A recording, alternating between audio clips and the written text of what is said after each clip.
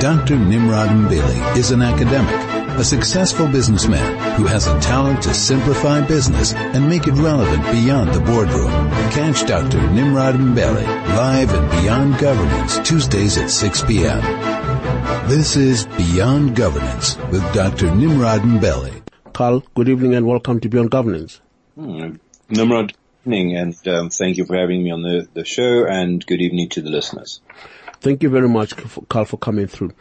And earlier on, I alluded to the fact that because of our very unpleasant historical background, Triple B is probably one of the most significant policy instrument meant to address the historical imbalances. But when you see the performance of the, Triple B over the past 5 years or so, we're not really gaining traction. In your view, what accounts for this sluggish development or lack of traction? Nimrod, I think there's a number of factors, and just to your point, if we look at the last 10 years, the number of black individuals in top management has decreased by 4%. Black ownership has decreased by probably also about 5%, from 33 to about 27. So we haven't advanced. We actually do seem to be going backwards, which is a concern. And there's a number of possible reasons and factors that contribute to this. I do feel that there's a leadership component. I think we have to look at the problem from what I call both sides and both perspectives. You have to look at it from an organizational perspective and say, how seriously are we taking this matter? How much energy do we put behind this? And then we've also got to take a look at it from the perspective of, let's call it, those who need to be empowered and the ability to run with opportunities. I think it comes from both sides. I think we find skills development out of the 5 pillars is doing quite well, because usually that's something we can do quite easily. Your socio-economic development we can usually do something with, but I think your real challenges are where we actually have to start putting real meaningful money, time, effort, and mentorship into areas of creating that ownership, enabling and creating that management control, and then the enterprise development. I couldn't agree with you more, Carl, but, it's easier said than done. And as you've correctly pointed out, the biggest hurdle is around ownership, management control, and enterprise development. One of the biggest issues that we have seen to date, obviously, is corruption, on both public sector and the private sector. And bearing in mind that the bulk of the business, happens in the private sector, or in the public sector for that matter. One of the painful, incidents or occurrences that is almost coming through year in, year out is the whole issue of fronting. And do people understand on issue of fronting alone? Well, for an example, when you look at enterprise and supply development, this is where, when you look at the commission reports, you get to pick up that fronting has become almost like a chronic ailment that needs to be addressed. From where you're sitting, from a principle of inclusive, development or inclusive growth, is there a wide appreciation of the need to open up the opportunities without necessarily flouting the rules, i.e., fronting, as it were?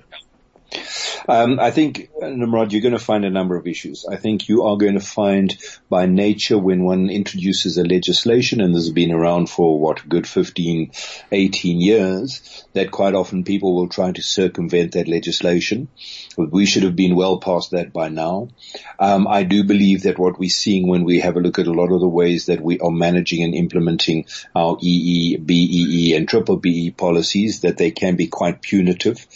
And one wonders if we do not need a different approach, that we still need to ensure the development, the ownership, management control, but that perhaps there needs to be a different approach whereby perhaps there's a fund formed, and that fund is used to create businesses, to create enterprise development. So that bottom line is, if a large company is not going to comply, if they're going to front, then basically rather get them just to provide huge funding to an organization that in its own right will develop people, develop ownership, develop businesses. Because truth of the matter is that, element of ownership, it's not just a top down, it's highly emotive, particularly when you look at a family that has started a company like 20, 30, 40 years or even 50 years, and suddenly they have been called to, part with the ownership. It must be quite traumatic for some of them, and hence they do not want to, for whatever reason. But how do we get them, like you said, how do we get this element of ownership, or individuals appreciating the bigger picture? Is there a bigger picture in the first place, which anybody, all the South African can identify and relate with? All right. Firstly, I think there's definitely a bigger picture. Whether enough people can relate to that, I think is sometimes questionable. I would like to believe that many leaders of large organizations in South Africa do have an appreciation, and we have got a number of valuable successes. However, it is certainly not growing. In fact, it is shrinking. And I think we need to strengthen, enhance the understanding and the appreciation for the need for this. I think we need to find new and different mechanisms and vehicles. You talk about an individual or a family that creates a business and over 40, 50 years have become hugely successful. I think one's got to give them alternatives. If you're not going to part with a share, well then part with cash, and we will use that money to create businesses ourselves. One of our challenges, obviously, which doesn't help us, certainly over the last 10 years, is a shrinking or a stagnant economy, because when the economy is growing, there's more money and there's more opportunities around there, so that doesn't help us. But that's not a valid reason for the fact that we're not growing and in fact we're shrinking.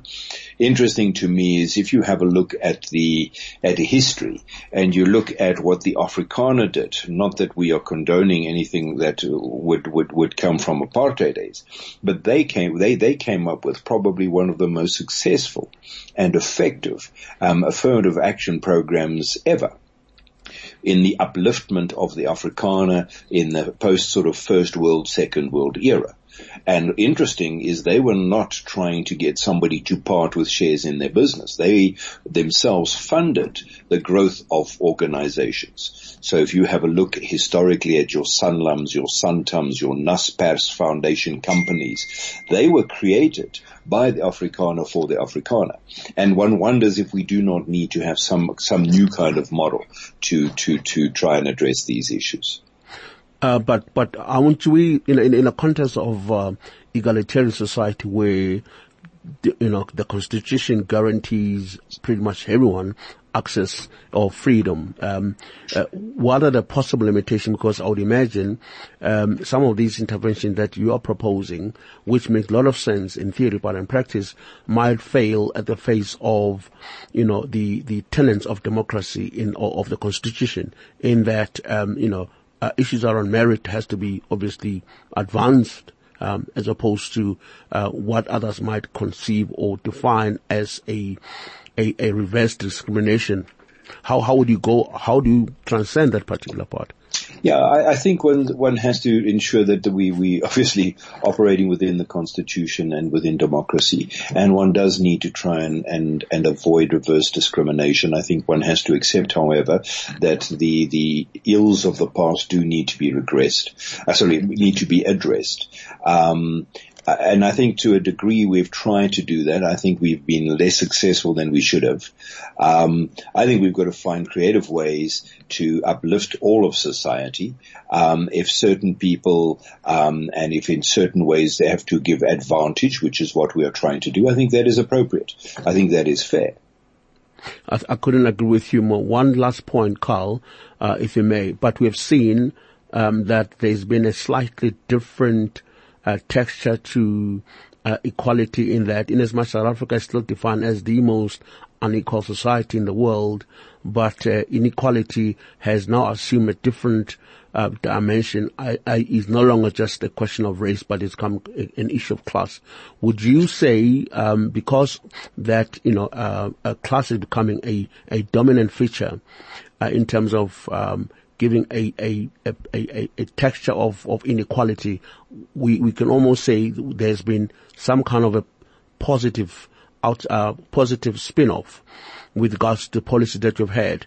And I would imagine one could also draw from BE itself that because in as much as we've had this unpleasant traction, but from a race point of view, we seems to have managed those kind of the gap in that race is no longer seen as progressively, it's no longer seen as the defining feature of inequality in a country, but more of a class. And that I would agree. I think that is a positive sign. It is far more about class. I think we've got our growing, or we do have a growing middle class, perhaps not as big as we would like to believe it is, but I think that has been valuable. Hopefully it can change the narrative from our history. I think it still needs to improve a great deal more. I still think we have far too many people that are totally marginalized, without access to opportunities, to skills, to development. But yes, I think the growing middle class and the growing wealthy, is at least some change to the narrative, which I think is positive. And I think still things come back, it's going to come back to a point where, whether we're creating the economic cake. I mean, when you look at, the growth of the South African economy, we're barely doing 2%. And when you look at the NDP, the envisaged, targets around 5%, which is enough to create substantial, new jobs, substantial resources coming through. But unfortunately, we're not growing the economy at the level that we should. And it's not something that we can just dismiss, because it is a very important variable in relation to how do we get the BEE, or how do we propel BEE in a context of a growing, economy. What will your take on that? I totally agree. When the cake is getting bigger, there's more cake to go around. When the cake is actually not getting any bigger, and in some industries it's actually shrinking, it becomes very, very difficult, because then you're trying to share less and less amongst more. So I think one of the core focus areas for South Africa, not just from a BEE point of view, has to be economic growth. If you look at what Cyril Ramaphosa is trying to do, that's certainly in line with his agenda. And the more we can grow the economy, the more we have the funds and the opportunities to assist all people, and to succeed in terms of the different pillars of the Act. There we go, Carl. Thank you very much. Unfortunately, we don't have much time. As always, thank you very much for your contribution. I certainly hope the listeners have certainly benefited from your thought processes. Thank you very much. Thank you for your time. You're welcome, sir.